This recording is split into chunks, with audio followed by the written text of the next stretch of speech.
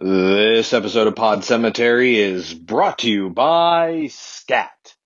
Scat, guaranteed to jack you up. Under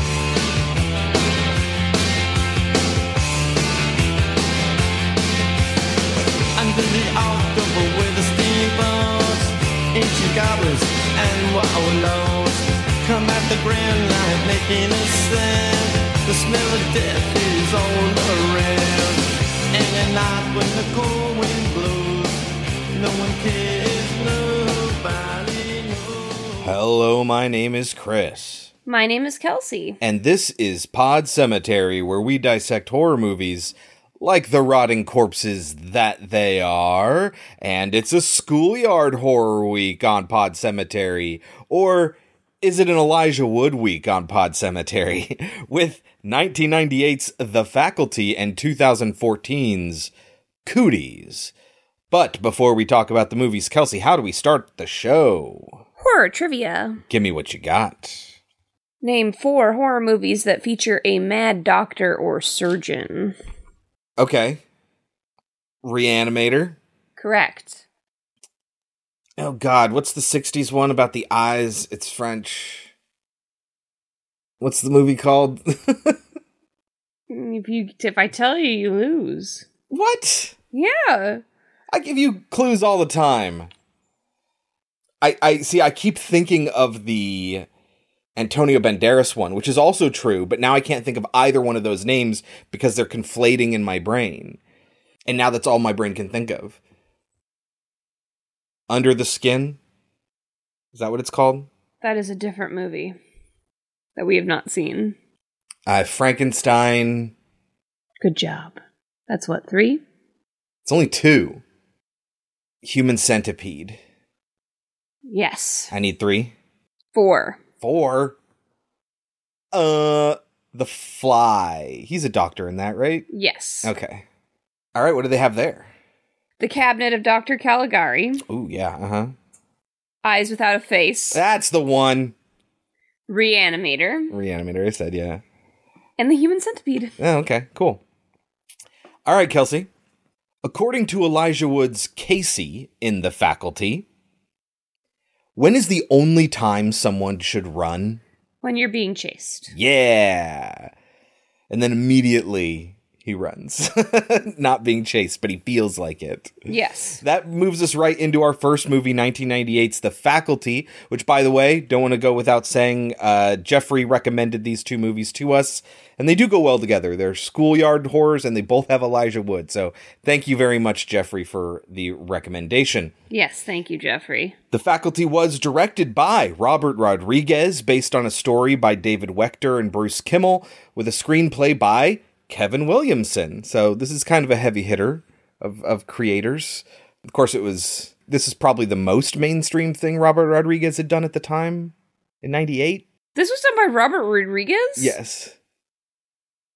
Doesn't have his flair. Well, like I say, this is like his first sort of mainstream one. It's sort of like What's-His-Face did Mimic, where it's like, well, this isn't really like their normal style that we get to know because it's their first major movie that they didn't make independently. So it's very by what the producers want. Their style is not really showing through. This is more a Kevin Williamson movie, I think, than it is a Robert Rodriguez one. Okay, yeah. I would agree. Kevin Williamson was brought on after the original script was written by the Weinsteins to rewrite the script. Punch it up, add characters, make it funnier. And starring Jordana Mia Toretto Brewster, because she's family. She's Dom's sister in all the Fast and the Furious movies. Oh. Clea Ghosts of Mars Duval. Laura, wasn't she in It, Harris? She was. She was in the original TV It. Josh Lucky Number Slevin Hartnett, Sean Outside Providence Hatosi, Salma Santanico Pandemonium Hayek, Famke Xenia Onatop Jansen, Piper, they're all gonna laugh at you, Lori, Christopher, I eat pieces of shit like you for breakfast, McDonald, BB, Dr. Lilith Crane Neworth, Robert T-1000 Patrick, Usher Raymond, John, you ever see the back of a $20 bill on weed? Stuart, Elijah, Why am I the lowest billed main character? Wood. What is The Faculty about? An alien comes to Earth and tries to take over the planet from a small town in the United States, but is thwarted by meddling teenagers. Wouldn't have gone away with it, too. This movie also, you should probably know, has a cameo by Harry Knowles, who founded Ain't It Cool News, and is involved in the film scene in Texas, in Austin. He is currently persona non grata for several accusations of sexual assault. Yay. So fun. This is also Usher's film debut, and it's Hartnett's only second major motion picture behind H2O, which was that same year. The movie is available with subscriptions to Paramount Plus and DirecTV. You can rent it for $4 on The Usual Suspects, and buy it for $14 on the same, except for Vudu and Redbox, which are $15 for some reason. Should people watch The Faculty, Kelsey? Yes. Of course, 100% Kelsey's going to yes. tell you yes. Love this movie. Love it. Love Josh Hartnett. I haven't seen this movie in a very long time, so I might have a little bit more unbiased opinion about it, but it still did come out when I was in high school, so it it evokes an era that is very nostalgic for me. So there is that. There's some bias there too. But yeah, you should watch The Faculty. It's one of the better late 90s horror movies, and there were a bunch. And it's very simple, teen but it's horror lots movies. of fun. Yeah, it's lots of fun. And an expansive and entertaining cast, Oh, yeah. I would say. Great cast. I mean, you heard all those names that I mentioned, and they're all from something and somewhere. So you can take our advice or leave it, but when we get back, we will talk about 1998's The Faculty. So aliens have just been setting us up over the years with their ET and our Men in Black movies just so that nobody would believe it if it really happened. I think so. These students are starting to suspect their teachers are from another planet. Sit down! They're asking me. Guess what? Now we're gonna have some fun. They're right. Aliens are taking over the school. But we can stop it. The Faculty. This is weird. Rated R. In theaters everywhere, Friday, December 23rd. All right, Kelsey, get us started. How does The Faculty begin? a football kind of montage played to The Offspring. Yes. I had the soundtrack to this. I can see it right now. It wasn't the greatest soundtrack, but I definitely owned it. It was very late 90s. Very late 90s. T-1000 playing a football coach with, of course, Sean Hannity being the star quarterback. I say, Which is weird. Yeah, I say, of course, because he's not that type of actor. I don't know, though. Our most athletic, popular, jock in my high school was actually a wide receiver. He was a star baseball player and went on to play for UCLA, but our quarterback was actually a lot smaller. Of course, because quarterbacks tend to be like the skinny white guys. And yeah, he was a lot smaller and he went on to play in the NFL too. So sometimes your quarterbacks are the smaller dudes. I guess. But it's also Usher is there, and Yep. Usher is not a great actor. No, he's there because he's Usher. Yes, he's certainly there because he is Usher. So, but the T-1000 is their football coach, and he's a dick. Yep. When the football players go heading in for the showers, he's left alone on the field, and he's trying to fix this water, and a shadow comes up on him. And he goes, "Yeah? What?" So he doesn't yell at them, so we know it's probably not one of the football players. Yeah, it's probably not somebody he knows, which was my takeaway from this. Yes. And then we cut to a staff meeting that night where everyone is being told that there's no funding for anything except for football. Yeah, BB New Earth. And you know what? It's the reality of football, especially in football towns, where it's like, oh, but I bet the football team's going to get all new pads. And she's like, yeah, they are. Have you seen the stadium on Friday nights? They rake in a lot of money, which pays for that. Like, if your plays can start raking in that many attendees, then you could get that much money too. And it's a bummer for the arts and things like that we should be actively supporting, but don't bring in a lot of money. They all leave for the night, except for the principal. She's stuck there. And, Well, as they're leaving, there's a fun comment that is just for the drama kids out there. oh, totally. She says, oh, the kids really had their hearts on doing, what is it, Hello Dolly? Something like that, yeah. And she goes, well, I guess you'll just have to use the set from our town. Oh, Miss Drake, the drama club had their hearts set on Guys and Dolls this year. Yeah, well, maybe if they use last year's set from our town. And the joke is that our town doesn't have a set. Yes.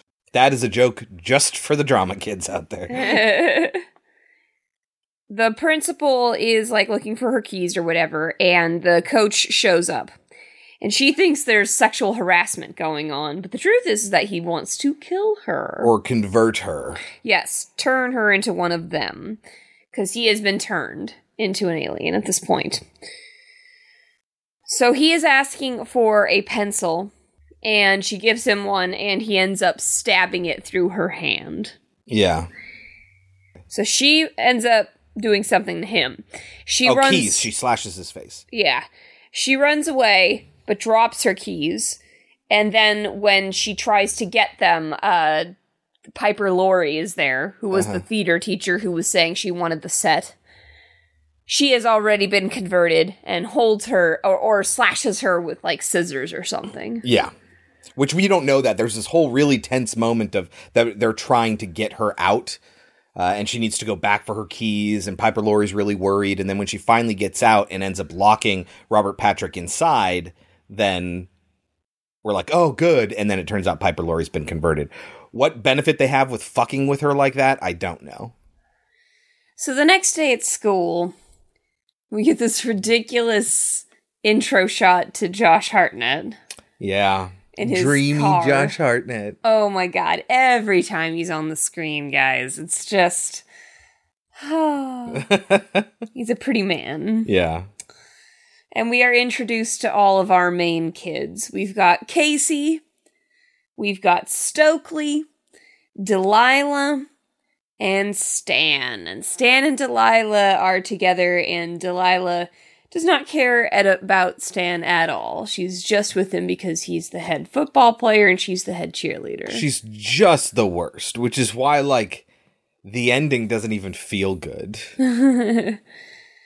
Casey gets beat up on. Yes. And because he's the nerd. Stokely is hated because she looks different and she pretends to be a lesbian so that people will leave her alone. Which is fucked. We also meet Mary Beth, the new girl, and of course, Josh Hartnett, who is playing Zeke. And he sells really shitty fake IDs to the guy from that 70s show. And some homemade speed. Yes, which is basically just caffeine.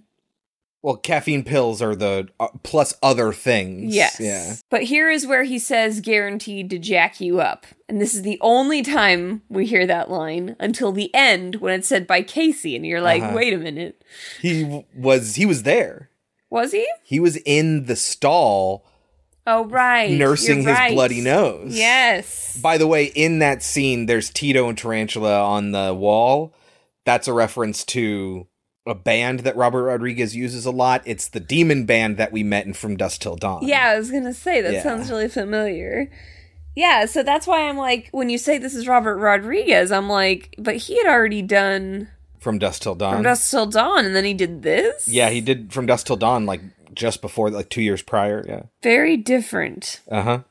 We are introduced to more of the staff, such as Selma Hayek, who it makes way more sense that she's in this now that I know that it's a Robert Rodriguez film. She plays a nurse in this who is very, very sick all the time, and they say, why don't you just take some time off? And she's like, I'm saving my sick days for when I feel good. So real. Very real. Very real. Jon Stewart tries to ask her out, and she very much brushes him off, and he's like, why don't you just stick a pen in my eye? And you know when you hear it, it's like, oh, that's going to be a callback later. Yeah, that's how he's going to be. hurt later, dispatched, but not yeah. killed. He's the only one at the very end when we get like this montage of who played whom. He's the only one that gets here's what's going on with him after the fact. Everyone else is like a shot from earlier on in the movie. It's weird, but he does survive. Yes. We see both the drama teacher, played by Carrie's mom, and Piper Laurie, yeah. And the coach are drinking lots and lots of water. Yep. Jon Stewart wonders, where's the principal?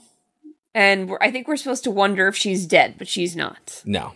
Because they comment like, oh man, what if she's dead? Yes, but she's not. No. So then cut to, what's her name? Famke Janssen? Her class, she plays an English teacher, this very quiet, mousy teacher. Totally unbelievable as this timid thing. But everyone in her class is silent, and I'm just like, yeah, fucking right. Uh-huh. And Zeke is this genius senior. Uh-huh. But he refuses to apply himself. And makes jokes about sex and stuff. This is how it's okay, by the way, that he talks about sex with teachers because he's an adult. Yeah. Uh-huh. Which makes it okay for him to sleep with her at the end of the film. At the end when they're together, it's like, he's still a student. Yeah, still a student. Weird. But so Sean Hattasey has decided he's going to quit the football team because he wants to apply himself, which does not make sense because if he wants to apply himself, why not wait until he gets the scholarship for college? Yeah, and then apply himself in college. Yes, because it's way too late now. Right. In his high school record. Yep. Get the football scholarship and then work hard in college. I've always thought it was pretty messed up the way we deal with all that stuff. Like, oh, you haven't applied your freshman year? Like, it's just, we expect people in high school to know exactly what they're going to be doing with their lives. And that's fucked. But so he tells his girlfriend and she's just like, I'm not going to date you if you do that. And he's like, oh, don't be superficial. And she's like, wow, what a big word. Like, she's such a bitch to him. 4-syllable word. No, she is awful. And to Casey, who's like the guy we like the most. You know, I mean, yeah, we like Josh Hartnett because he's fun and he's hot. But like, he's also a dick too. You know what I mean? Like, but he's very smart. Yes.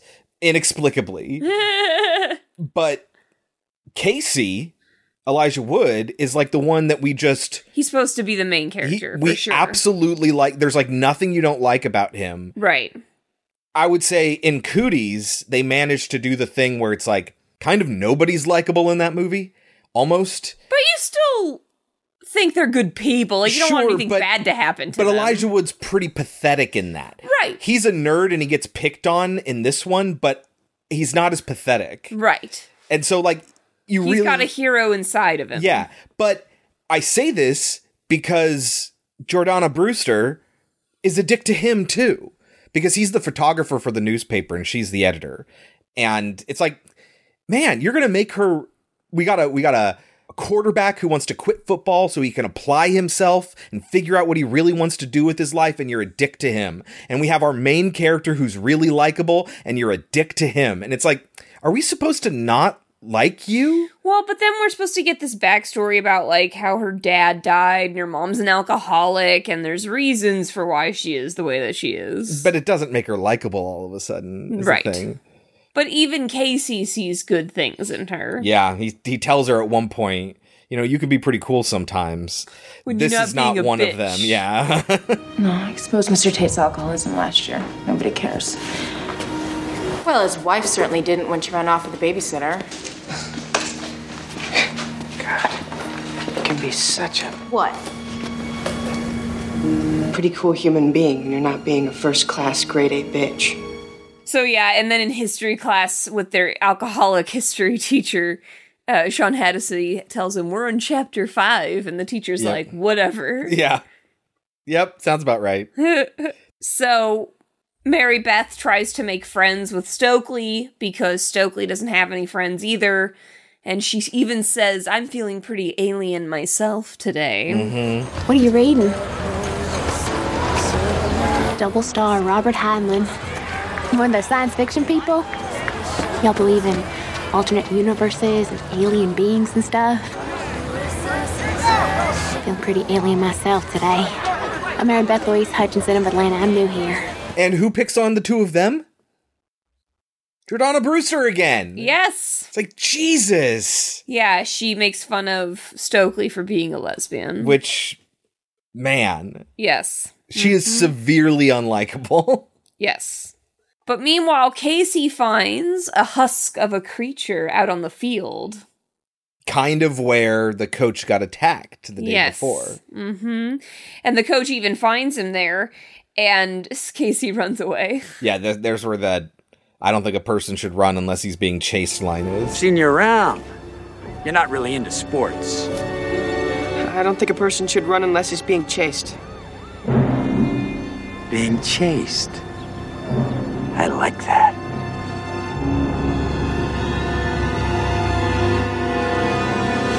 Get out of here. Also, we haven't mentioned that, like, Sean Hattasey and Stokely keep running into each other, and they run into each other again here, and I love Stokely's response. Get a fucking eye dog! The first time is like, walk much or whatever it is that she says, and he's like, you ran into me.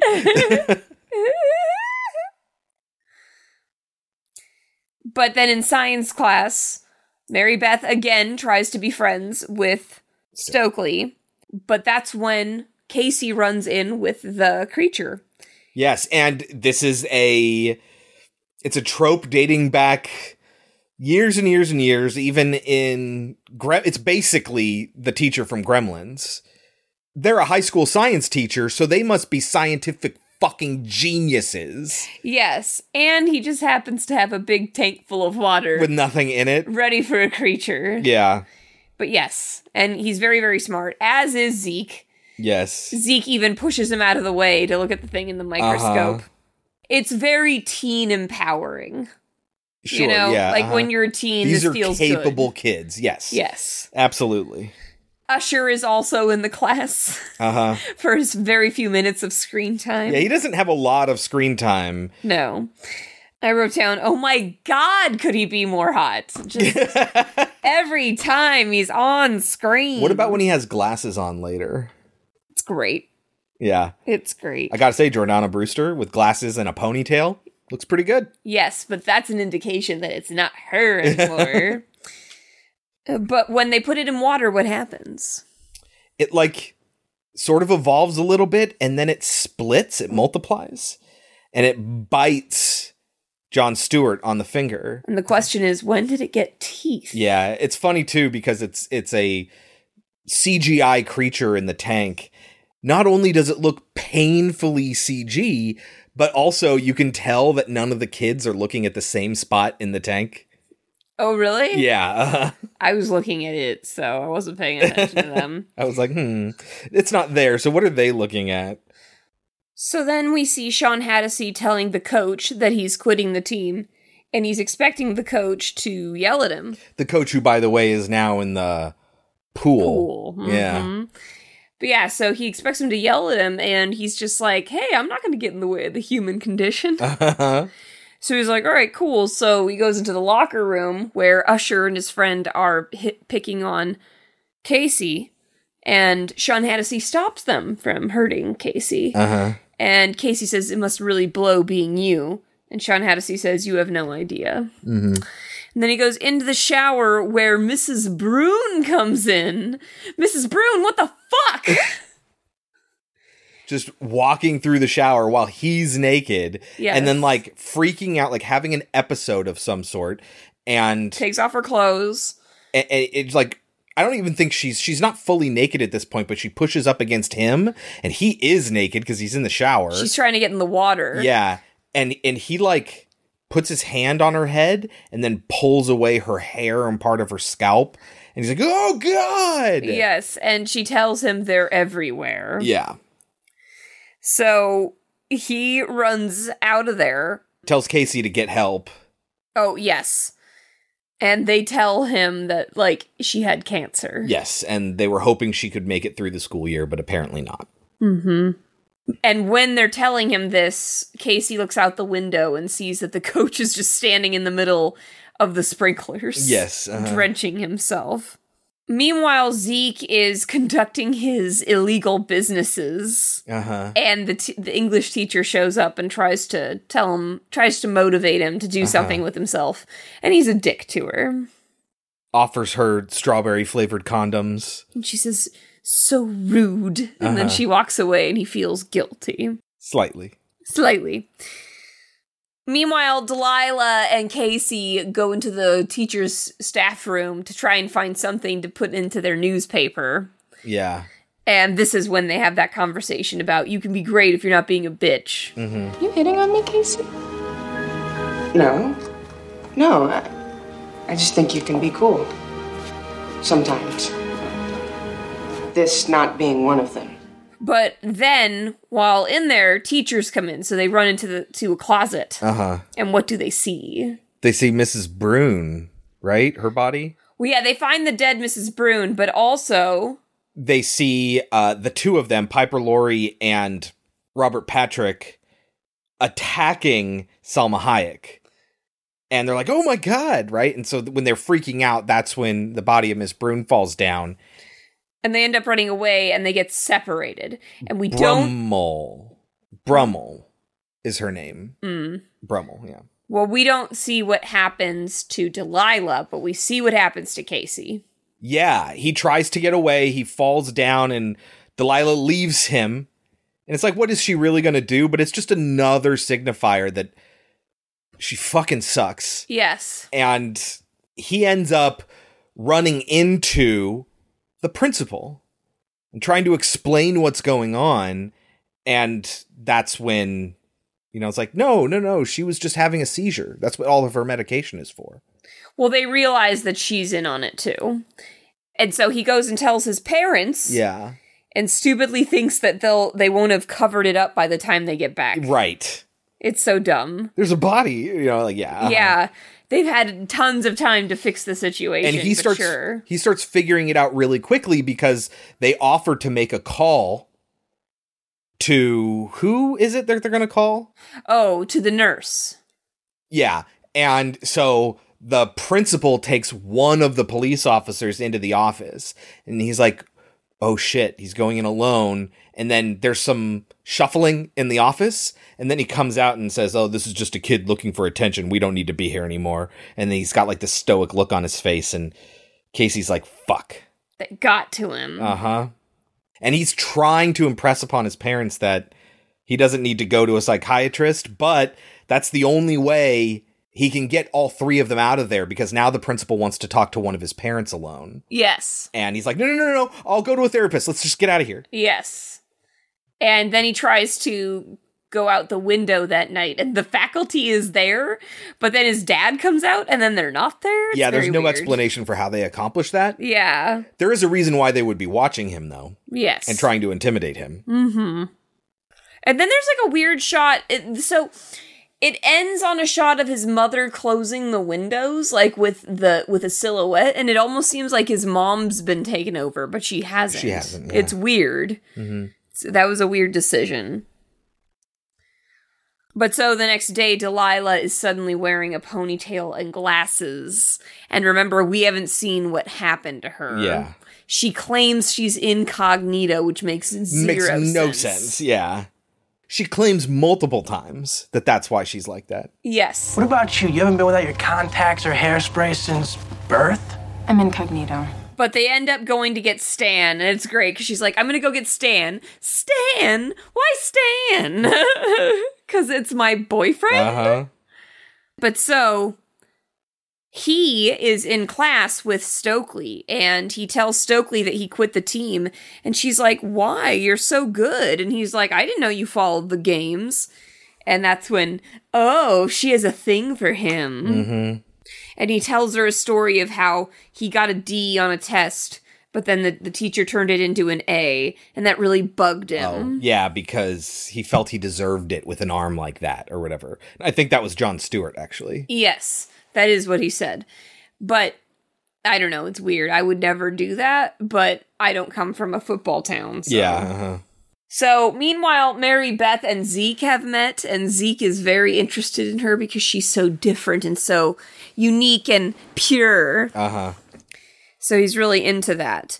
And he offers her his drugs, but she says that she is allergic to aspirin, which then later, suddenly she's not.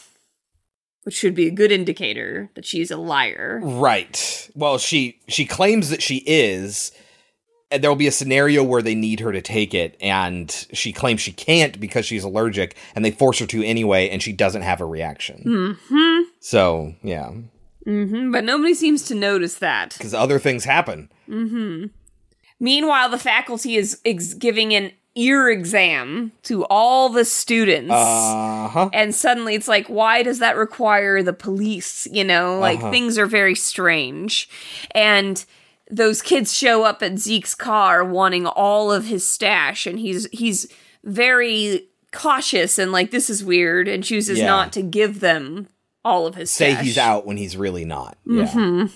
So Casey goes to talk to Stokely because Stokely loves sci-fi. And he's like, Stokely, what if I told you that aliens were taking over the school?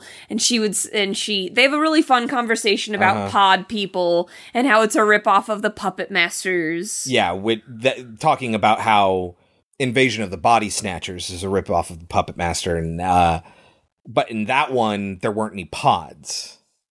They were parasites. Yes. Which makes way more sense. And he is telling her, you know, what if this is real? And she's just like, this can't be real. It's science fiction. And he's just like, yeah, we always get hung up on the science part, which has nothing to do with it. It's a fun little conversation. And the librarian keeps holding up the quiet please sign, and it's fun. So, Zeke decides to impress Mary Beth by taking her on a run where he steals his supplies from the science supply room. And, oh my god, he pulls her in for a kiss. And the look he gives her, and the way he pulls her in with his hand. Very attractive man. He knows how to handle a woman. I'll just point out that you sexualize him more than I have sexualized any woman on this show. He sexualizes himself. Just by his existing. He can't help that he's hot, Kelsey. Okay. So, they overhear Casey trying to convince, I guess it's all of them at this point. Yeah, so the four of them, it's Casey, it's Stokely, it's Sean Hattasey and his girlfriend. Yeah. They're all in the actual science room looking for that thing, and it's suddenly gone.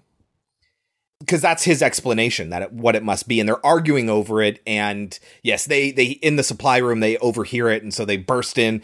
He pretends that he has stomach pains to play a prank on them. And now we have all six of our main characters together in one room, and this is where, like, the real inciting incident happens. Yes. And it is Jon Stewart. Yeah, he comes in, and when they ask him where the creature is, he claims he already took it to the college. Mm-hmm. And they're like, okay, we gotta get out of here, and he stops them, and he doesn't let them leave. Yes.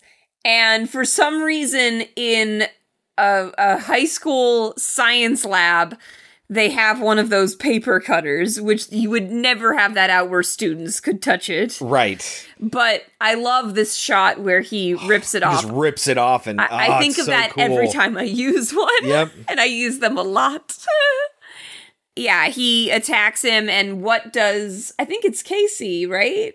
Who does it? Or is it Zeke? One of the guys stabs him in the eye with the pen that's holding the drugs. And then, I don't know if it's Casey or someone else, slices his fingers off. And then there are all these tentacles that are coming out of it. And then the fingers are running around on their own. But the scat, the drug that Zeke has created, ends up drying him out. Yeah, he starts foaming at the eye and then passing out. Yeah, but it doesn't kill him, I guess. Well, don't they, like, cut his head off or something here? No, it's just that his fingers are crawling all over the place. I could have sworn he kept hacking at him or something. But we know he survives. Yes. And then we get a little bit of weird pacing here, for a moment. It should be fast. It should be, okay, we gotta go, right? But, Sean Hannity stops and he's just like, aliens are taking over the fucking school. And, they kind of, slow down as they're going through the school. I don't know. It felt Well, they have to weird. sneak out without raising a scene. I guess. Because they know that everyone's being infected now. Right. And they pass the office where the principal and the nurse are giving these ear exams. I do enjoy when they get outside, when people are, whispering their names as they're walking by. That is a fun sequence. Oh, I think we skipped the scene where his teacher confronts him again. Or is that later? That's out with those guys who wanted the rest of the stash. Yeah. That's in that moment where Suddenly, Famke Janssen shows up and she's all all of a sudden, hot and has all this confidence and, is cursing at this kid and pushing him.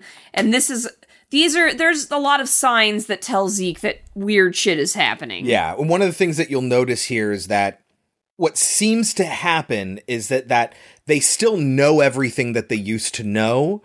They just start being the way that they kind of always wanted to be. They're darker, evil, or more basic But side. not always, because despite the fact that he is a predator, Robert Patrick is nicer now. Body snatchers, humans became emotionless. They completely lost their identities. The coach had emotion. He's usually a real hard ass, but he was different somehow. His behavior was slightly odd. Yes. And there's a couple that were always fighting that are suddenly really happy and blissful. Yeah, it's like they behave the way that they want to. They could be the things that they never were before. But also with murderous intent. Oh, yeah. Mm-hmm. Also with the desire to take over the world. Right, exactly. I'm not saying that that's a good thing. I'm saying that, it lowers their inhibitions, and inhibitions exist for a reason. Yes.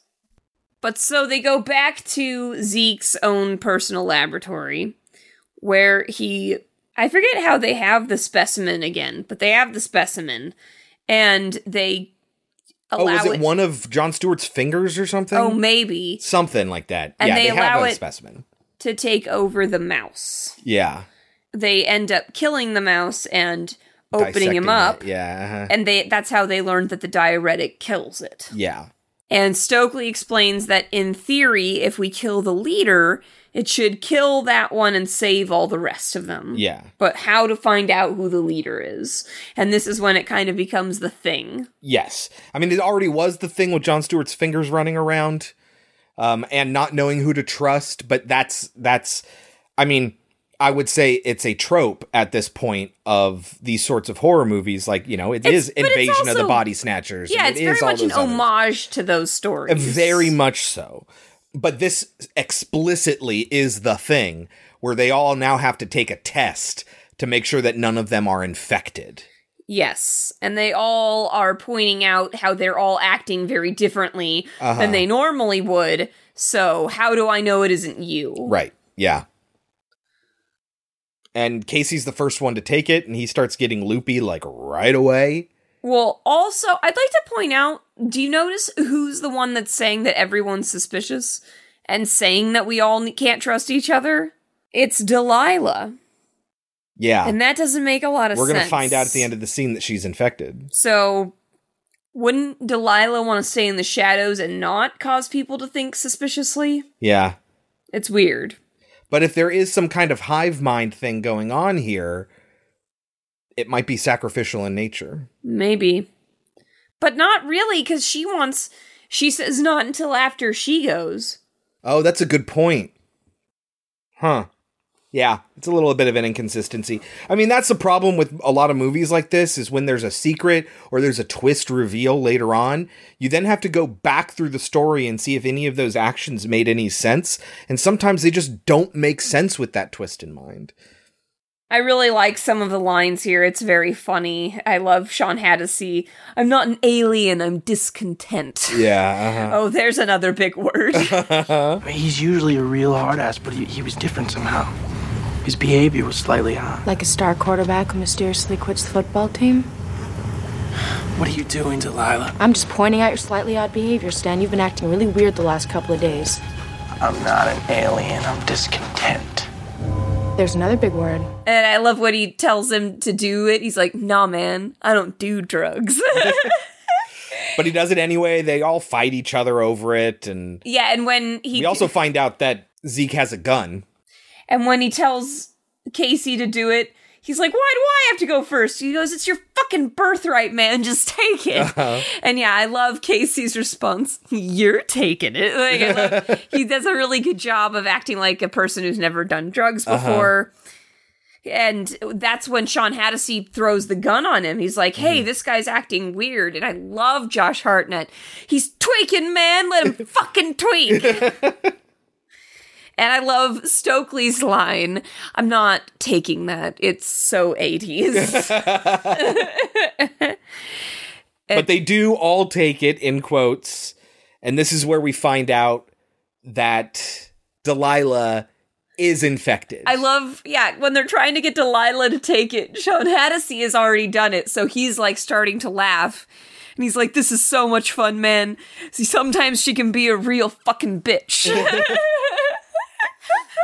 It's like, Casey, yeah, right? They high five. And then when the two girls go to do it, Casey goes, showdown. It's so fun. I love this scene. I love this movie. Uh-huh. And that's when Delilah doesn't do it.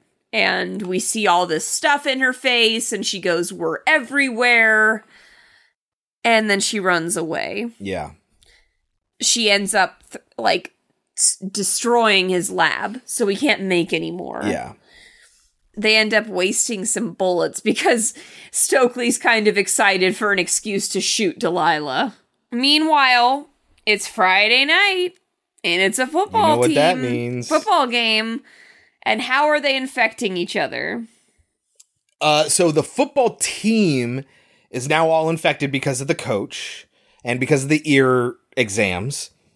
And they're infecting the other team by every time they knock them down, they act like they're saying something to them, but they're really infecting them through the ear. And that is so fucking clever. Mm-hmm. I love that. Mm-hmm.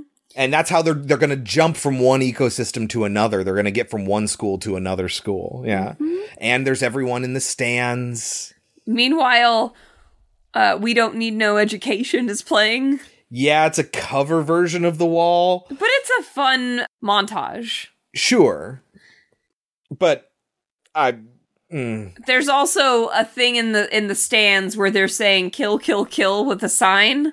And there's an L that's upside down, yep. And then in the next shot, it's fixed. Uh-huh.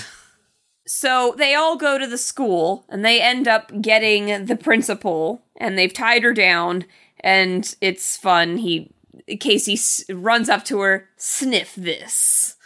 And she refuses to do it, and he's like, sniff this or he shoots you. And Zeke ends up shooting her with no proof. Is it Zeke that does it? Mm-hmm. Yeah. Yeah, because he's just sick of this shit. And when Casey's like, oh my God, did we make a mistake? Because she's like, nothing's happening. She's just dead. The blood starts pooling and everything. And then she gets up. Yeah, she just stands right back up. Mm-hmm. It's a lot of fun. And so they end up attacking her.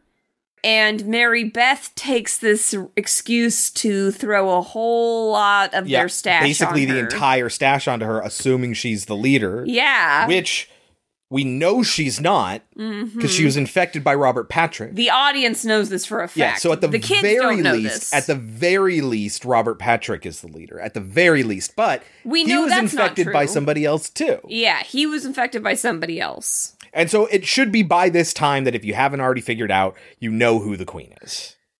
It's Mary Beth, and you might be thinking, well, she must have taken the drugs. She did, but that should also be signing off some red flags. Why didn't she have an allergic reaction? If she's supposed to be allergic to it. After they end up killing the principal, Sean Hattie decides to sacrifice himself to go out and see if everyone is okay. And as he's running out the door, Stokely grabs him and kisses him and says, I just don't want to have never done that. Yeah. And what does he find? He finds the football team, right? Standing in the rain. Yeah. With all their shit coming out of their faces. All the tentacles and everything again. So the next shot is him back at the gymnasium. Asking to be let in, saying they're after him. And Stokely is like, I don't know about this. Casey says don't let him in. So does Zeke. But then Sean Hattasy tries to, like, sweet talk his way in. And it almost works, but Stokely doesn't do it because Casey has one vial left, has one pen left of the drug, and so Zeke takes over and he tosses it under the door and says, "Take this. If you don't take this, you're not coming in." And he picks it up, and then he turns it upside down and empties it on the floor, and smiles, and they're like, "Fuck, he's infected." Yes. And it's very sad. It is sad. Stokely is very sad. So right now, the only people that, as far as anyone knows, aren't infected are Stokely, Mary Beth, Zeke, and Casey. And I don't remember why Casey leaves. Casey and Zeke both leave Mary Beth and Stokely alone. Zeke goes to get more of his stash, but I don't know why Casey goes out there. And Casey ends up in a bus with, of all people, Delilah, who is basically throwing herself at him, saying, "You can be with me." Just like Sean Hattasy said to Stokely, "You can be with me if we're like this together." She's explaining, I haven't been this happy since my dad died, etc., etc. And we already know they've established he can run. He ends up getting out of there and running away. Yes. Meanwhile, Stokely and Mary Beth are alone in the gym. And this is where Mary Beth reveals that she's the queen and tries to kill Stokely. And first she has like a philosophical conversation with her. And she's like, maybe it's not so bad. Maybe it's a good thing. And Stokely's like, yeah, but it's not them. It's not them anymore. It's not really them. It's the same sort of thing like in Invasion of the Body Snatchers when Leonard Nimoy has that same conversation. It ends up being that Mary Beth comes after her, and Stokely tries to get away, but does not. Yes. And so they're all going to get kind of separated here. We'll also see Mary Beth naked. Mary Beth, why are you naked? Answer me something, Mary Beth. Why are you naked? Because Zeke will come in and find Stokely hiding. I leave for 5 minutes and everyone's a fucking alien. Yeah. And Mary Beth accuses Stokely of being an alien. Stokely accuses Mary Beth of being an alien. And it's one of those showdown moments. Exactly. And so Zeke is like, oh, obviously Mary Beth, she's an alien. But Stokely ends up attacking him too. She's already been turned. Yes. And so then Zeke ends up meeting up with Casey. Yeah. And they put Stokely in a cage in the supply closet or something, in the supply room. Yes. The locker room where all the football supplies are. So she's kind of a non-issue. And then Zeke gets tossed around the room by this giant bug that Mary Beth has become. Why she wouldn't just turn him. Yeah. She just knocks him out. He goes flying over the lockers. And so now it's just Casey and Mary Beth. And they're running around and they go back into the gym again. She has another philosophical conversation with him. And he explains, I'd rather be afraid. In my world, Casey, there were limitless oceans as far as the eye could see. Beautiful home till it started to dry up. So I escaped. Came here. I met you. All of you. All of you were different from the others. Thanks, pal. You were lost and lonely, just like me. And I thought that maybe I could give you a taste of my world.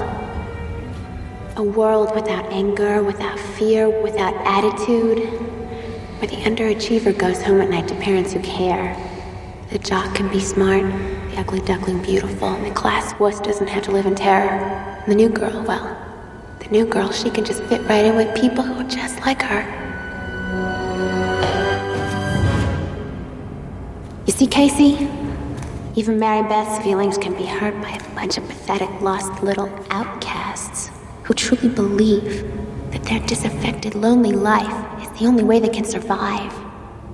I can make you a part of something so special, Casey. So perfect. So fearless.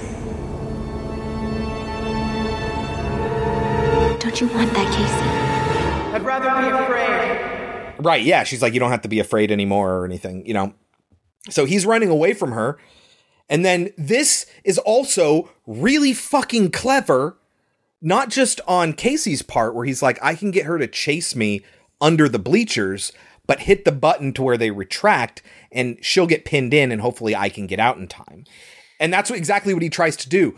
But what I really like about it is it's the sort of like high school urban legend, UL, and lore of the retracting bleachers and somebody getting caught in there. It's kind of a universal thing at any school that has retractable bleachers. And like using that as an element in this movie, I thought was really clever. I don't believe that they could force against something that large. Right. I don't think they would have that kind of stop power. Moving. Yeah. Uh-huh. But it's cool. Especially if they were made now. But again, this is 1998. But it ends up pitting it against the wall right as it's about to reach him. Oh, and it like it spits all these bugs at him since it's stuck. And then they crawl into his skin and he's starting to change. But he has more of the drug that Zeke gave to him. Guaranteed to jack you up. And he stabs it right in the eye. Just like Jon Stewart. Yes. And it fizzles and all of that and dies. And then all the little slug things just come falling out of his face where they had previously crawled in, giving the indication that, yes, this hive mind is controlled by a queen, and when she dies, they all die, and that you can then live through it. This entire movie, Zeke is the only one that's not contaminated. Because he was tossed over the lockers. But even Casey got infected right at the end there, but he had already, stabbed her, so they all died. Really liked it. Yeah, and so then we get this too neat ending. I don't mind it. Oh, we didn't talk about the fact that when Zeke was getting his stash, he was attacked by Famke Janssen, and she gets her head cut off. Yes. And then her head's walking around like a spider, just like out of the Thing. Well, more like a octopus, but yes. Yeah. And it ends up reattaching, so that's why at the end they get to be together. Because she's healed, but she's wearing a scarf around her neck. Yeah. How did her... because she was already healed, because they can heal. So it was already healed by the time she was then unpossessed. Which doesn't explain, though, why Jon Stewart has an eye patch now. Right. But, yes, we get this too neat ending where everyone's paired off. Zeke and Famke Janssen and Casey and Jordana Brewster and Hattie and Chloe. They're all paired off in neat little couples now. And I don't mind it. And Casey is super famous for saving his high school and his town and the world. I love it. And now he's all, just his old hat being interviewed. Who are they, national or local? And both. Yeah. But now Delilah has like her arm thrown over him, and it's like, oh, they're all just happy couples now, and it's just way too neat. I don't mind it. Of an ending. And then we get the credits where it's a montage of them, the actors from scenes in the movie, except for Jon Stewart, who has his hand bandaged up and an eye patch on. It's the only one that's a follow-up on what happened to them. And that's the end of the movie. I love it. I know you do. I like it, I will say. I really do. I like it a lot. I think it is one of the better teen horror movies from the late 90s. So much fun. It is. It's a lot of fun. It just, every once in a while, it'll slow down and you're like, why? Yeah. But then it gets good again. So, and it's certainly not without its flaws. No. But yeah, I like it a lot. With that in mind, what do you think it has on Rotten Tomatoes, Kelsey? Oh, I'm sure it's low. I would guess like a 63. Try 52. The consensus simply reads, quote, rip-off of other sci-fi thrillers, end quote. Not an homage. And I'm thinking rip-off is an ugly word for homage. Like, they specifically call out the movies that they're referencing. Mm-hmm. They're not trying to pass it off as their own ideas or anything like that. Nope. It's absolutely like, no, we are talking, like, they call out Invasion of the Body Snatchers and all these other movies and stories where, yeah, we're doing the thing that but in a new setting, in a new style. That's what's important about this. Mm-hmm. And so the fact that they just call it a ripoff is harsh, Ty. Way harsh. And a Metacritic of 61, but a cinema score of a B. Good. Yeah. What would you give it? I'm going to give it a 98. Holy fuck. I could never give it a 98. Ever. Justify it that it's more than just nostalgia. I could watch this movie over and over again. It is so much fun. The characters are all stereotypes, and I don't care.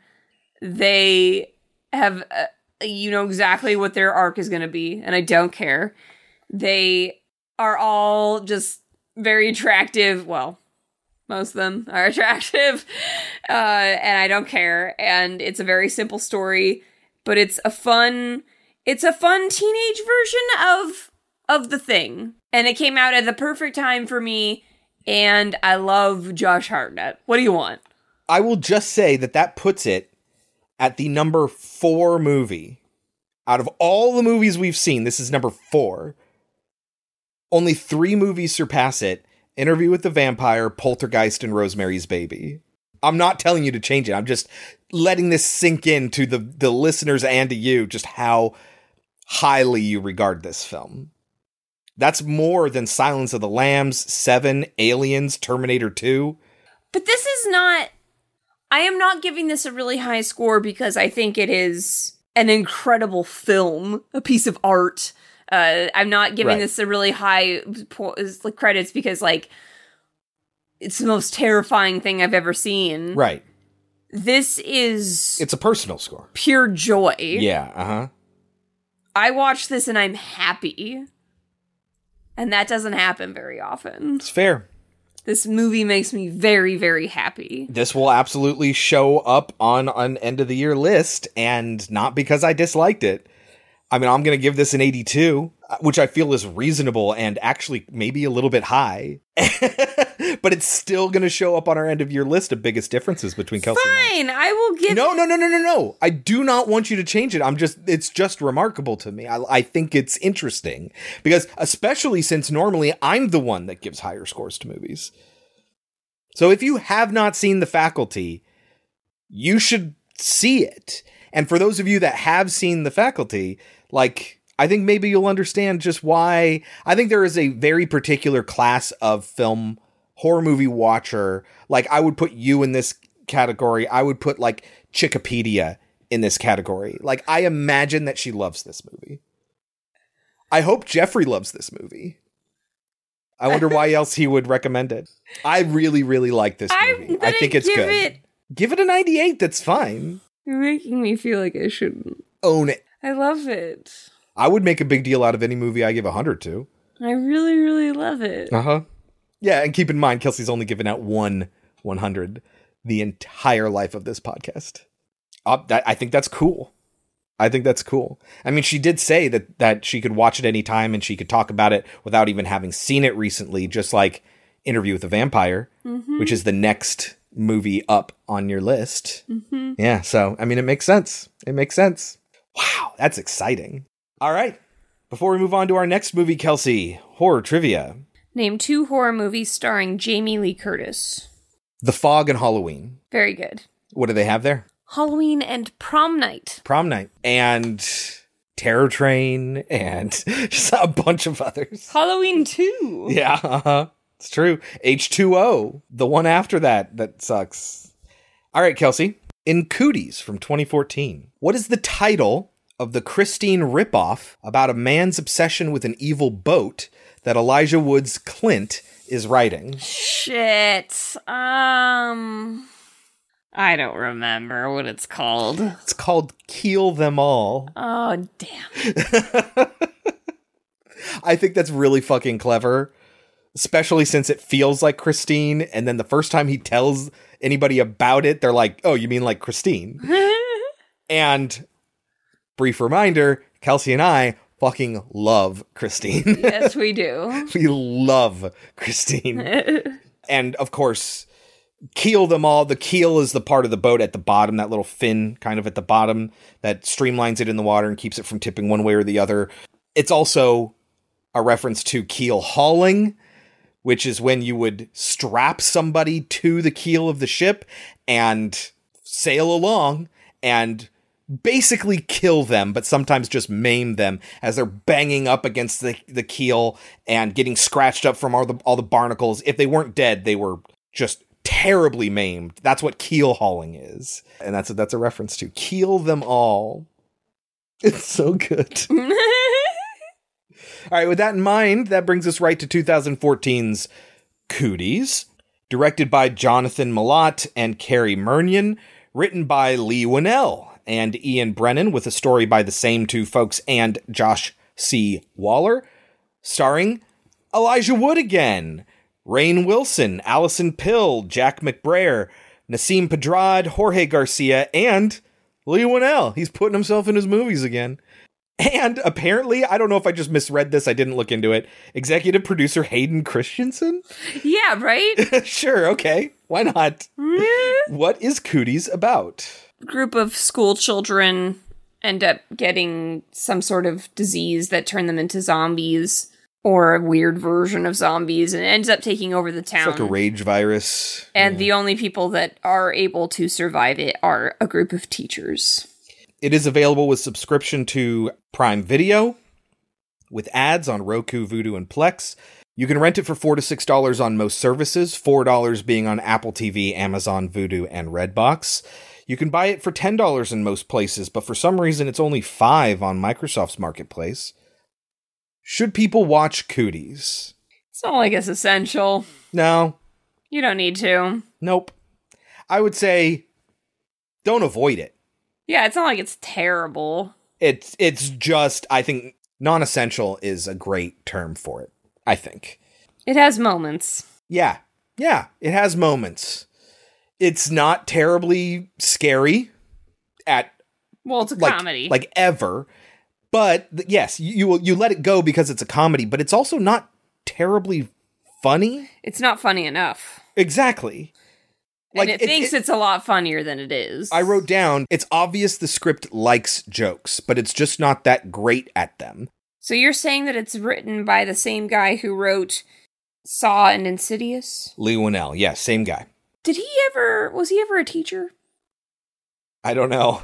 Because this definitely felt like it was written by a teacher. Somebody who knows what's going on there, yeah. Yeah, somebody who at least has an understanding of what it is to be a teacher. Or perhaps someone who is friends with someone who is a teacher, you know? Yeah, maybe. I mean, in Insidious, Josh is a teacher. Yeah, is also a teacher. Uh-huh. Mm-hmm. It's a good point. Because there are a lot of things in here that definitely, felt a little too real. It felt weird. But also, there's a lot of stuff that's like, oh, that's what people think it's like, but that's not real. And I think there are moments where it's like, oh, that was funny. But a lot of it is very predictable and all right. Yep. Yeah, it throws jokes out there with no concern for, is this supported by the rest of the movie in any way? Would the characters actually behave like this? Would this make sense to the viewer out of context or even within context? It just has no concern for context whatsoever.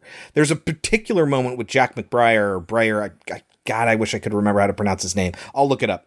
Where it's like he's telling a story about his partner, and then he's like, my tennis partner, I'm talking about tennis balls. And then way later, we're supposed to understand that, oh, he's actually in the closet and everyone thinks he's gay, but he never admits to it. But that was not supported by the script at all. And so it's very bizarre in that way that it just, again. I got the joke that he was hiding his gayness. I got that though. No, because it carried off as more like a, hey, you thought I was talking about balls, but I wasn't. I was talking about tennis balls. Not that I'm in the closet and you all know that I'm gay, but I'm claiming that I'm not. Because he never claims that he's not gay. Not once. And nobody ever asks him. It never comes up. Well, he says, I mean my tennis partner. No, but he does it, he's telling a joke. I mean my tennis partner. I didn't take it that way. Yeah, but that's the only reference. And then an hour later, you're supposed to remember that he's acting like he's not gay. And it's like, that's what I mean when I say it has no concern with how the joke tracks. It just knows kind of the cadence of a joke, and it puts it in there, which is surprising because it's not like Leigh Whannell is a bad writer. Mm-hmm. Was it only written by him? Him and Ian Brennan. Who's Ian Brennan?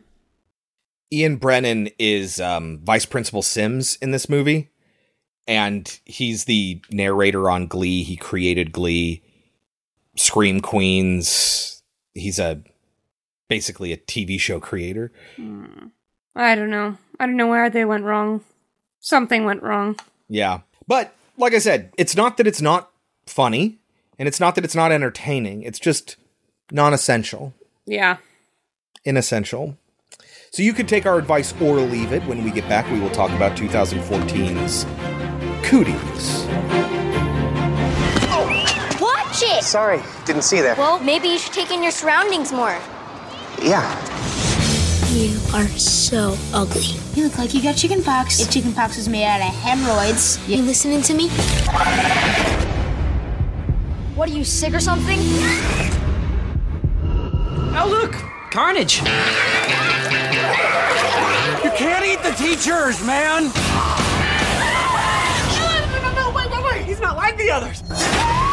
Please explain to me what's going on. That girl Shelly has cooties. He's right. This is a foodborne virus. Chicken nuggets. Virus is only dangerous if you haven't gone through puberty. Are you kidding me?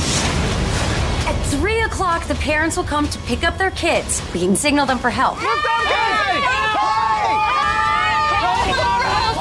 You're gonna kill her! They go right for the face! They're everywhere. That's Indiana. That's Ohio. It's an epidemic. Let's roll! Remember that suiting up montage in every action film? This is that scene. Are we ready? Ready. I'm gay. Oh, I knew it.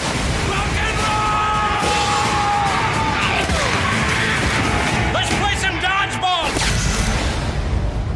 Nap time, mother. All right, Kelsey, can you get us started? How does Cooties begin? With a really gross segment showing us how chicken nuggets are made. Yeah, pretty gruesome. And if you ever wanted to quit meat, watch this. It is effective. Oh, yeah. Stays with you. And totally unnecessary. Like, they figure out in the movie what's happening, and that's fine. That's good enough. Like, they don't do anything with this opening segment other than just gross you out. True. And there is a recall on those nuggets, and one of them, it's not really shown where it comes from. It's just one of them has this, like, gross oozing stuff in it. Yeah, And that one that gets bit will start an epidemic. Yeah. So we meet our main character, Clint. played by Elijah Wood. Whose name is Clint for one reason, and one reason only. So they can do a visual gag about his name. Mm-hmm. Yep. Really unnecessary. Like a Clint wouldn't already know this. Don't write your name in all caps, dude. But also, I feel like if you take the time to make an L with 2 strokes, you would make the I with the 3. Well, that's the only way to do a capital L. You can do a capital I without the top and bottom bars, but just don't write your name in all caps, man. Yeah.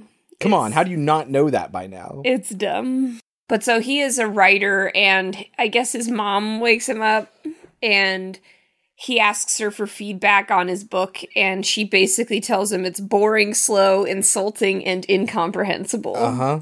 But I loved it. Yeah, and she says that the characters are unlikable. Uh-huh. And for some reason, he's still writing it. Like, he has a manuscript, and then when we see him in the car, he's dictating, and he's dictating chapter 1, The Boat Was Evil. But I think he's starting a new thing, because she just told him that his last one was shit. But that's not, like, he keeps talking about how precious his manuscript is, which never fucking comes up, by the way. It's never in any danger, and he never uses it for anything. He never has to give it up in order to save people. Like, it's a Chekhov's manuscript that does not pay off. So, like, is that Kill Them All, or isn't it?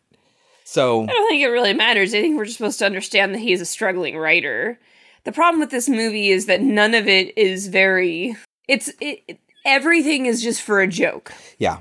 None of this feels important. It just feels like this is lining up for a joke later. Uh-huh. Yep. And it feels like a movie that knows that movies do certain things, but it has no idea why. And so when it forgets them, or it doesn't stick the landing, or, like that happens throughout the movie. Mm-hmm. And this is a weird movie because you don't like really anybody. That's what I'm saying. My next note is anyone in this movie likable. You don't like the kids. You don't like the adults. I mean, you kind of feel sorry for Clint. You kind of feel sorry for him. But he's also kind of a pompous jerk. Yeah. You kind of like the main chick, but she's also kind of a bitch. Yep. She's probably the most likable one in the movie, though. Yes. Then there are the two kids that do and say absolutely nothing. Oh, like the kids who are smart? The kids who aren't infected. There's one smart kid, and then there's one kid who is immune. Which you think they're going to do something with that, but they don't. They don't? This is what I'm saying. Like, the kids don't do anything. They don't contribute in any way. Mm-hmm. But so, he is a sub for summer school, which is interesting. But so, he is there for the first time, and it's bizarre how they seem to know so much about school, but, like, there's just a coffee maker, and everyone's making coffee and sharing coffee. I've never worked at a school like that. Uh-huh. You either brought your own, or you didn't have any. That was interesting. There also is a policy where the principal takes your phone. The phone. There's no way in hell that would fly. Well, first of all, we're actually not allowed to take phones. Yeah. We're not supposed to. We do because we're not going to do anything with them. That's the thing. Like, that's what the precaution is for, is, like, what are you going to do to my cell phone? Mm-hmm. We're not going to do anything to it. We just don't want the kids to fucking use them. And parents, if you would just not let your kid take their phone to school, then we'd be all okay. Mm-hmm. We got through a very long time without needing cell phones at school. My generation was the one when people started having them. But if I needed to get a hold of somebody, I could. There was no problem getting a hold of somebody. Yeah. So, he claims that, well, if we're going to take them from the kids, then we have to take them from ourselves. No. Bullshit. No. That is completely not allowed, completely illegal, and he could get sued so far up the ass. Well, he's the vice principal. And the principal...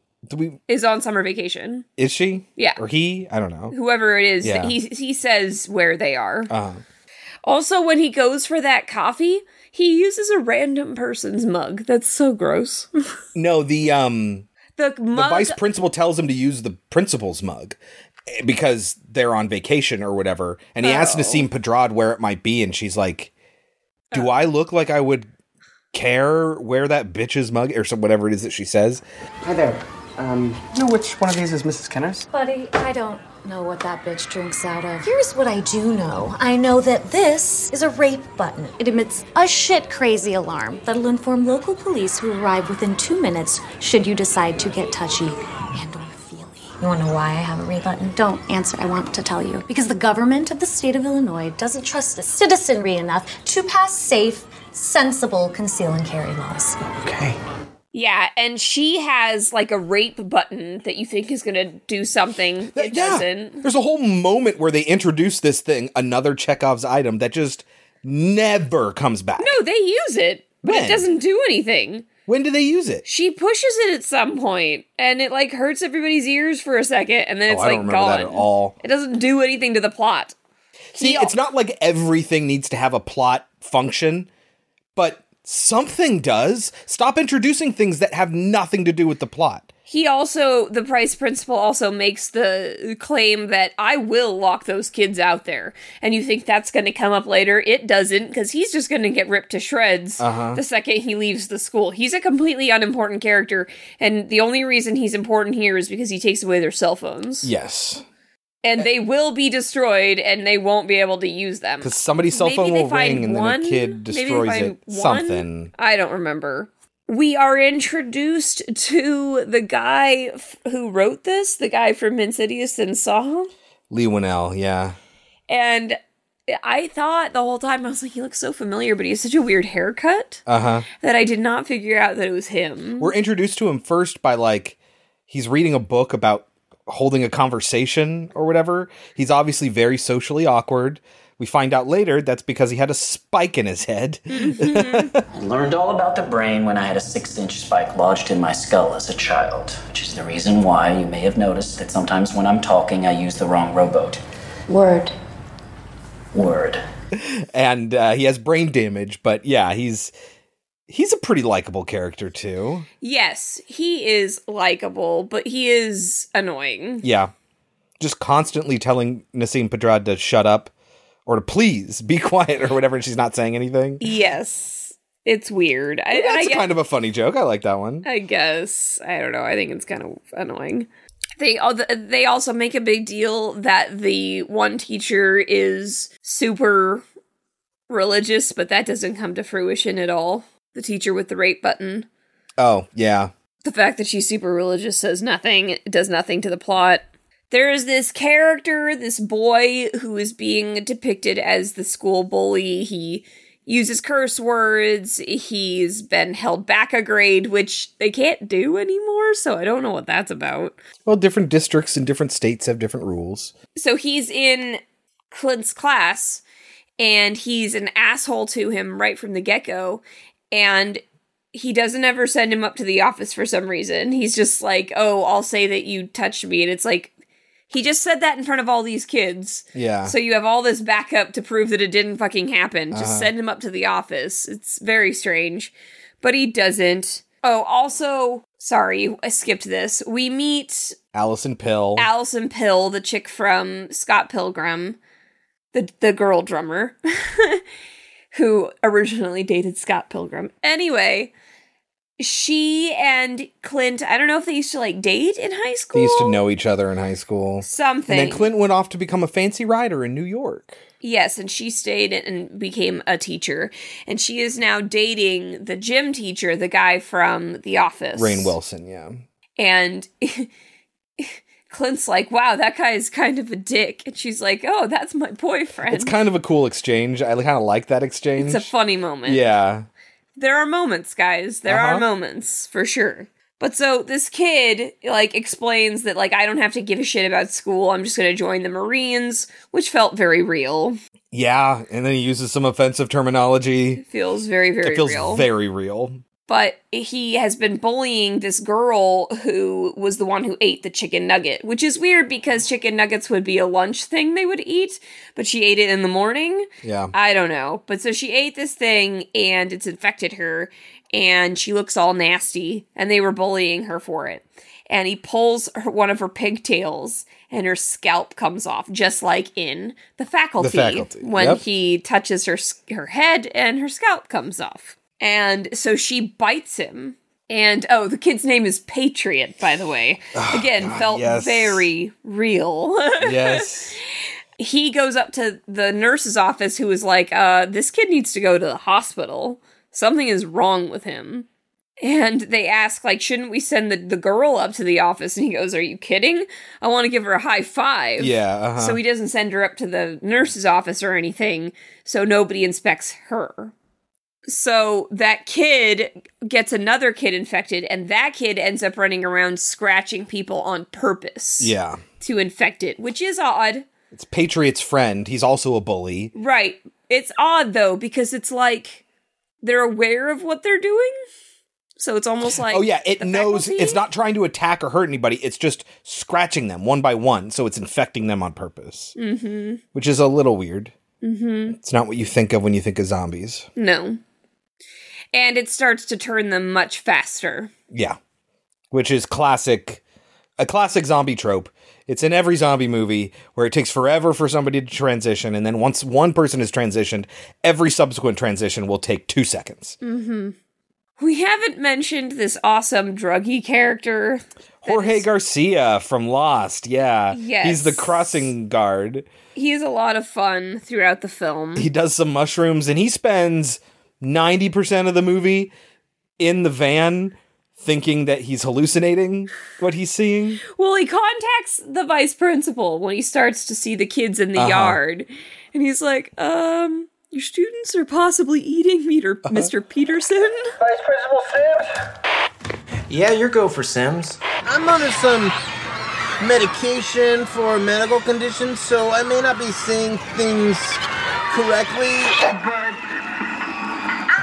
pretty sure I might be seeing some of your students possibly eating Mr. Peterson. Again, it could be the medication. Yeah, like, who would do shrooms in the middle of a work day? Right. Are you kidding? In his amazing Eagle van.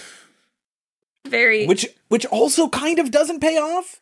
There's one moment at the end where he just shows up, but not really, because it's not him that gets any credit for it. We barely even see that it's him. This movie is 90% setup and like 10% payoff. Everything is a setup and nothing is a payoff. The vice principal goes outside and is immediately, like we said, eaten. Yeah. When finally the gym teacher, who's the guy who's dating Allison Pill, finally sees what's going on because he hasn't been paying attention at all, which again feels very real. He has been paying attention to what he thinks is Clint flirting with his girlfriend. Flirting with his girlfriend. And making her smile. Mm-hmm. That's what he's worried about. Yes. But when he finally sees what happens, he's like, so I get it. We've all wanted to do that for a long time, but a line has been crossed. I'd back off if I was you. I was an all-state football champion. Y'all are a bunch of kids. Look, we've all wanted to do that to Vice Principal Sims, okay? I know I have. But a line has been crossed. You can't eat the teachers, man. I thought that was very funny. There are very good moments in this movie, which is why we didn't say avoid it. And then he does like a football run to the school, which was fun. He has this whole Al Bundy thing about all of his high school achievements. Yes. And so they've called the cops, and the cops show up, but it's just one dude. It's Badger from Breaking Bad. Yeah. And he's like, hey guys, I'm just like Batman. I'm just here to check on you all. And they end up like biting off his fingers. Yeah. And so they're running rampant and they infiltrate the school. And suddenly there's this random chick and they even comment on it. Who's that lady? And it was just so that there was fodder for them. Yeah. And like, I like that they pointed it out, but at the same time it was cheap. Yeah. They're hanging a lantern on it. This is when they come across Calvin, one of the very few kids who hasn't been turned because he was studying for a test. At this point, he's explaining, oh, it's because that girl had cooties. Yes, that's what he does. He introduces the concept of cooties. Yes. At one point, some teacher says, I blame rap music for what's going on. I think that's Lee Winnell. It's fun. But yes, he explains that she had cooties. She has a virus. And I think it's the science teacher who learns that it's like a virus and he's looking at these people, and I think he's the one that says the joke, oh, I guess she's gone to commit murder somewhere else. Or is that the gay teacher? The joke that he will sneak around like a hobbit, Clint will, is made. Very on the nose. Very on the nose. I'm sure it was just ad-libbed. And everyone thought it was so funny. You carry on with your symphony of death. I'll sneak around the school where there aren't any kids. Oh, you sneak around, huh? Sneak around like a little hobbit? No way, I'm taking the fight to them like a fucking orc. But yeah, that's because he's trying to come up with a thing that's different from what the gym teacher comes up with, because nobody can really come up with a good plan here. I wrote down I enjoy the druggie again, so there must be some other joke with him here. Yeah. I wrote down weird, disgusting hand joke. Oh, because, yeah, it's really low rent. It's something that would come out of like an 80s or 90s spoof movie where we find out that Clint's been scratched. And so they're worried about him being infected. So he gets tossed into the equipment room in the science lab or whatever. And Lee Winnell goes in there to inspect it. And he says, I inspected his vomit and his diarrhea or whatever, and yeah, no, it's just like a flu or whatever, and they're like, oh my god, you put your hands in that? And he's like, don't worry, I was wearing gloves, and then hands come up and they're covered in gross stuff, and it's like, no, you're not wearing gloves. That's the joke? That's the joke. That's the joke? Okay. Yeah. All right, movie. Yeah.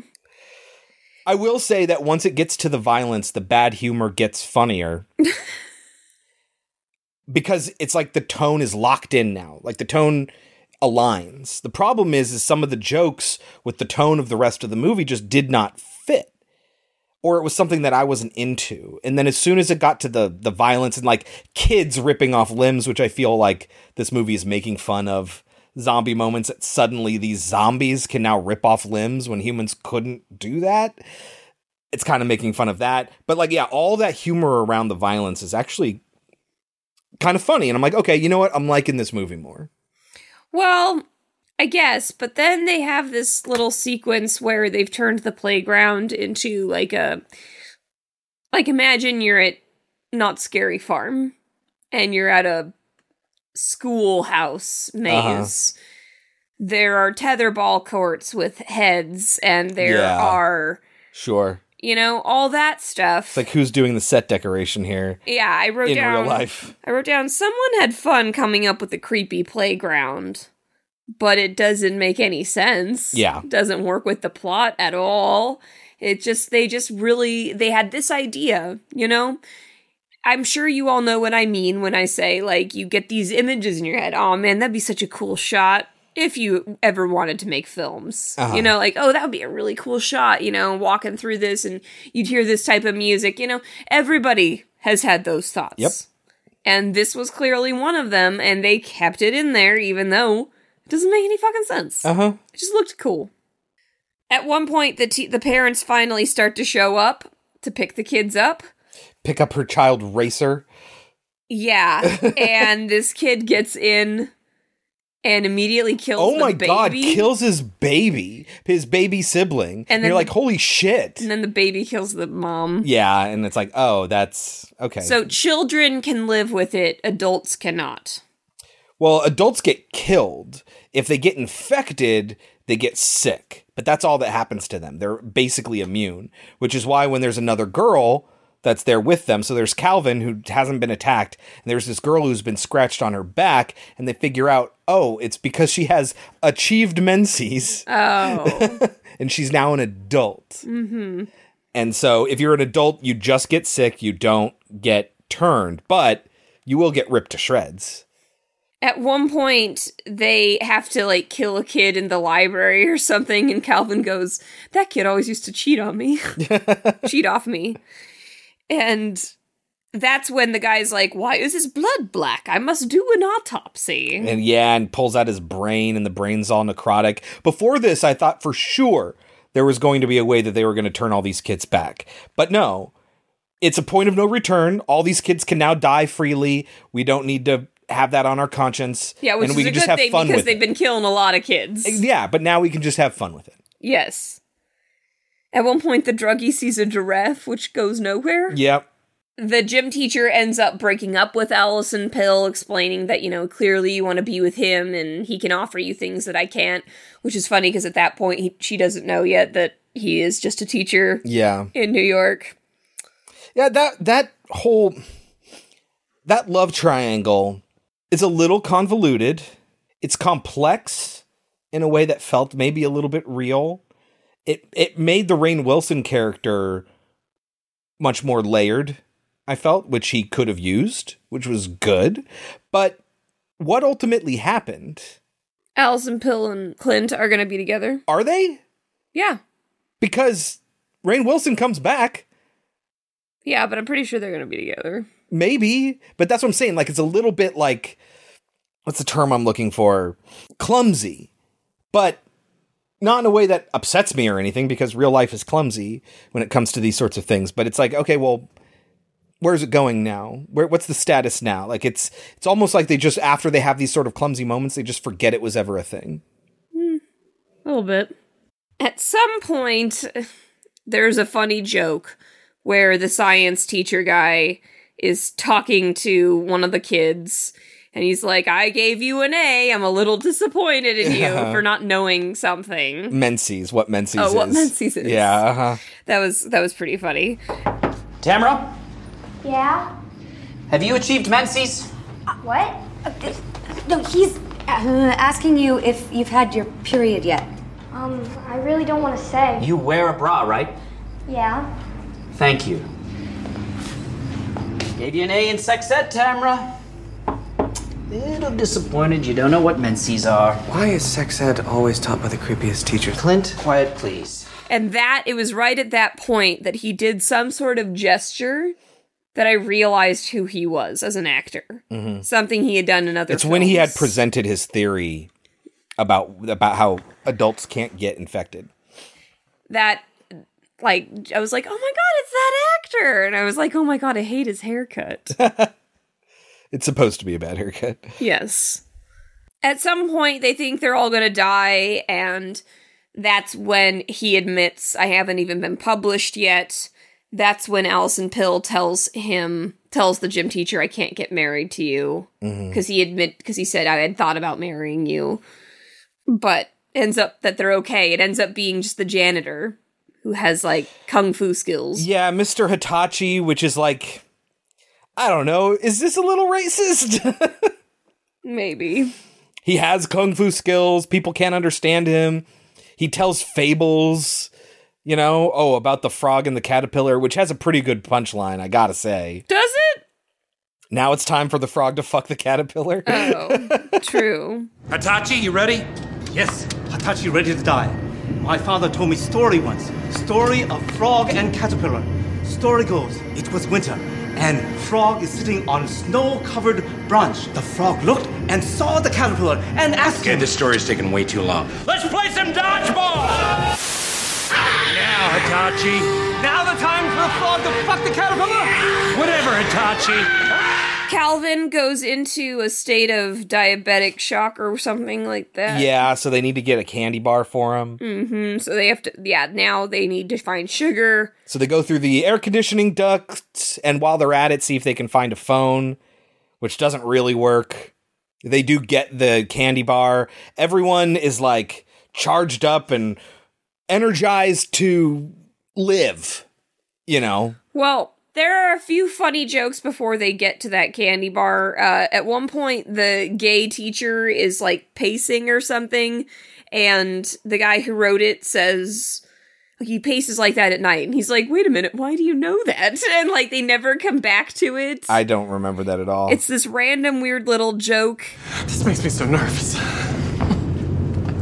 He paces like this late at night when he's on the phone, too. That's ridiculous. How do you know that? At one point, there's, like, a child that stares at them through the grate that's been infected, and I wrote down, this movie just had a list of shots that they really wanted in here. Uh-huh. Like, that's gotta be in there, find a way to get it in. Yep. When he goes to the candy machine, his dollar won't work. Because you knew it wasn't going to. But then it ends up working right at the moment. Right at the right moment. Because a kid ends up running in there. The objective at this point is to get out and get to Rainn Wilson's truck, which should be able to carry all of them. Also, did you notice that the sound would sometimes go out? Like, it would be really bad and echoey? I hadn't noticed, no. I did. I noticed that there were just random moments where it was like, why do their voices sound super far away? Like the mic isn't picking them up well. No, I hadn't noticed. But you're probably right. At one point, they are sitting around and talking, and he explains that he was teaching in New York, and that it's creepy that he missed her after 15 years, but he did. He's been teaching first grade for 2 years. He had hoped that he would write in his free time, and he explains there is no free time. Turns out there is no free time. Very real. Teaching is the hardest job in the world. And I'm like, was he a teacher? I wonder if he was a teacher before he became a writer. Like, Leigh Whannell? He wanted to be a writer. Maybe. Yeah. I mean, I thought I would have free time to write on my free time, but as it turns out, there is no free time. Teaching's the hardest job in the world. I want to know why my brother-in-law makes 10 times what I do. You know what he does for a living? He makes giant foam fingers for football games. Like you tell people you're a teacher and they look at you like, oh, you must have wanted to do something else and you couldn't get anything going. It's like, fuck you, man. I'm raising your kids. I love my job. And teachers deserve respect. Ian Brennan did create Glee. Mm-hmm. And that's all about school. Mm-hmm. So, I don't Isn't know. that main teacher, like, doesn't he hate being a teacher when he first shows up? I've never seen Glee. I've seen, like, the first couple episodes, like, many, many moons ago, so I think that's kind of how it starts. So maybe he was. That would make sense. Or at least he has a healthy respect for teachers. I think Clint has an idea at some point. Maybe it has something to do with drugs. There's a joke, look, drugs. And at one point, one of them gives, like, all harrowing the drugs. speech. Yes, it's all the drugs that the kids are on, all the Ritalin and shit like that. Oh, yes. And it knocks them out. They use that to get out. Yes. And they give, like, a harrowing speech. This is that scene in that movie, and we're gonna do it. And as they're getting ready to go, the joke that Chris hates. Oh, the Jack McBrayer admitting that he's gay. And Nassim Pedrad's like, I knew it. Now, are we ready? Ready. I'm gay. Oh, I fucking knew it. That wasn't a going concern. There was one joke at the very beginning of the movie, which is unclear what the purpose of that joke was. Like, you guys are better writers than this. So they're on their way to the playground. And before they go out there, I think this is when Alison Pill says, Clint, take me to Subway sometime. Which I thought was funny because I love Subway. I think this is when the gym teacher, like, sacrifices himself. He does, yeah. And says, take care of her. He tosses the keys to his truck to Elijah Wood and says to take care of her. And so they drive away, But and as far as we know, Wade is dead. Yes. But there ends up being one of the kids in the back of the truck. And they run fuck on that kid up. And they're running on empty of gas. Which is also not really that big of, like, they stop and you're like, oh man, they're on empty. They're going to be stuck. And then there's going to be some sort of thing. Like, no, they're just like, oh man, we're out of gas. And then they just pull into a town. I guess that's true. They end up hitting on the brakes to get the kid off of them. Yeah. Which is fun. They end up ramming him, which is also fun because it's the kid that you didn't like the whole time. Yeah. And they the place where they live is Fort Chicken or something like that. Yes. Mm-hmm. And it's the place where all this chicken stems from. And Wade has a chicken on his truck, and that's what gets right into this kid's head when they ram him. Mm-hmm.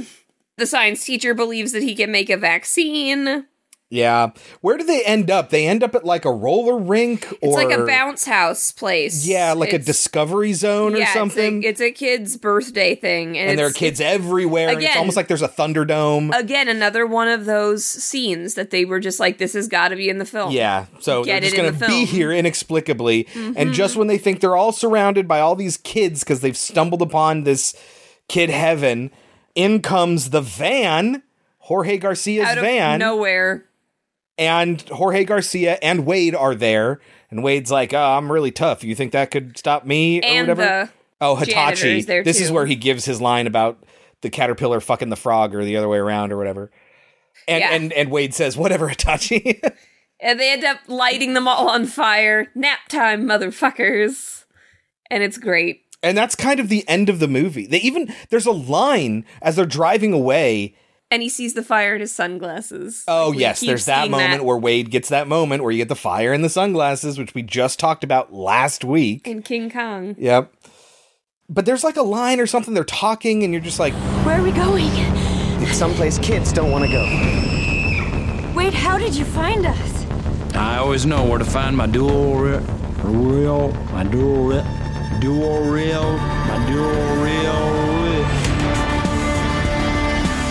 Credits. Yeah, I wrote down, what a weird ending. So what just happened? It's a very chopped up movie. Yeah.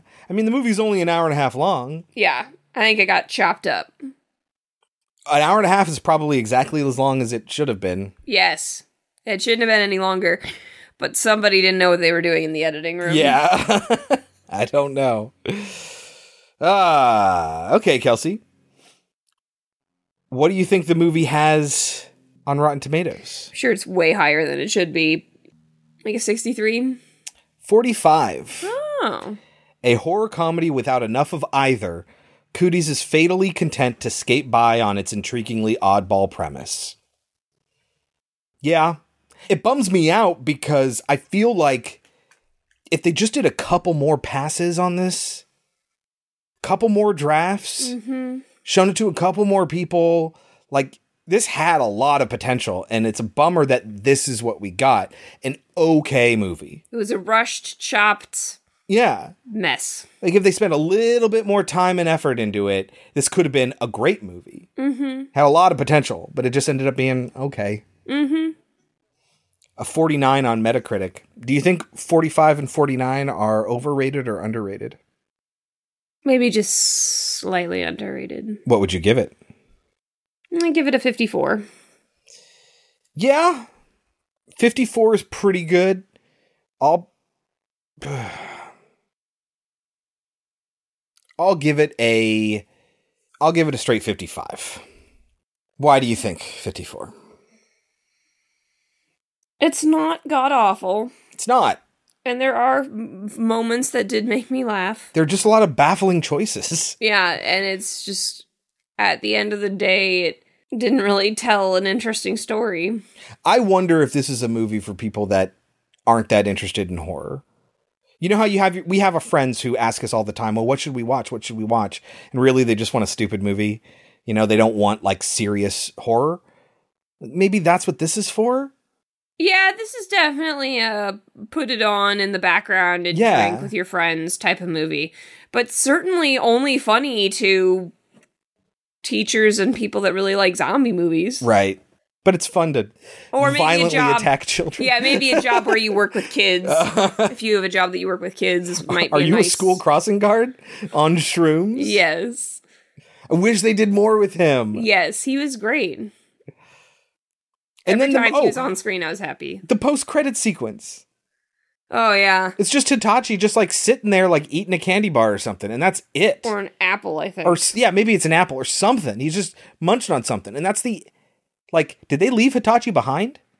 And then that's just him having survived it all? Or what? It's a lot of that. So, yeah, 55. It's a movie that had a lot of promise. I mentioned how maybe it's a movie for people that don't like horror movies, but, I mean, Leigh Whannell... Saw and Insidious and The Invisible Man. He does major horror movies. So I don't know. I figured there'd be more horror insight in this than there was. And it turned out there's just some teacher insight. Yes. And that's it. Anyway, that is 2014's Cooties. Thank you very much, Jeffrey, for recommending these. No, not sorry. I was okay on Cooties. I was okay. And of course, The Faculty is great. Oh my God, I love The Faculty. So thank you for the recommendations, Jeffrey. Really appreciate it. What are we watching next week, Kelsey? We are continuing into the Nightmare on Elm Street franchise. Oh, yeah, kid. We're moving into a Nightmare on Elm Street 4 Dream Master. Oh, yes. Right? We're getting Master. Yes, it's the Dream. It's Dream Master then Dream Child, right? I think so. Okay. Either way, we're getting into the really bad Nightmare movies. And I am very excited for the really bad Nightmare movies. And whew, boy, they get pretty terrible. This is the first one that I was alive when it came out. Oh, really? Yes. If I remember correctly, this does a sort of... The Nightmare franchise does a sort of reverse Star Trek franchise where all the odds are better than all the evens. Whereas in Star Trek, all the evens are better than the odds. So, like, 1 is good. Dream Warriors is good. Does that mean that Dream Child's good, too? I don't know. We'll have to come back to it. I feel like 4 is slightly better than 5. And 5 is slightly better than 6, but anything is better than 6. Is that Freddy's Dead? That's the final nightmare. Yeah, Freddy's Dead. Final Nightmare. And then it's 7, which is great. New Nightmare? Which is so good. I mean, I love the concept. It's made by Wes Craven. Like, it's going back to the people that love it, and not just being made to be made. at the very least. It does have one of the worst Freddy masks, though, in the entire franchise. I hate it. Yes.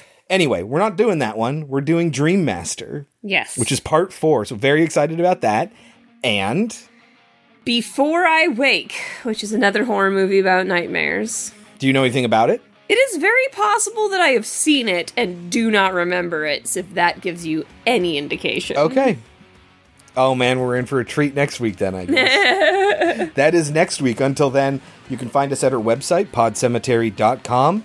Follow us on Twitter at podcemetery, where we post a bunch of extra stuff, so don't forget to do that.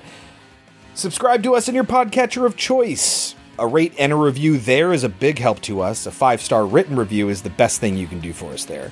But even bigger than that is sharing us with your friends. And even bigger than that is listening in the GD first place. Thank you all very, very much. We love each and every one of you. Until next week, I've been Chris. I've been Kelsey. And this has been Pod Cemetery. But before we go, Kelsey, any last words? Let's get the fuck out of here.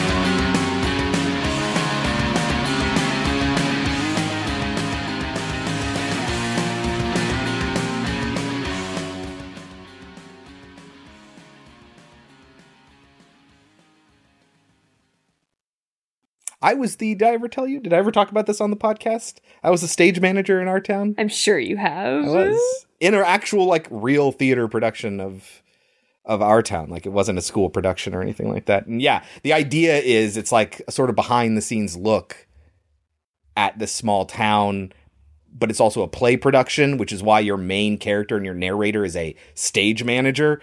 So just black boxes and stuff is all you get. Yes. Are you hitting on me, Casey? Do you remember this scene? No, but I agree with you based on your description. Oh, yeah, kid.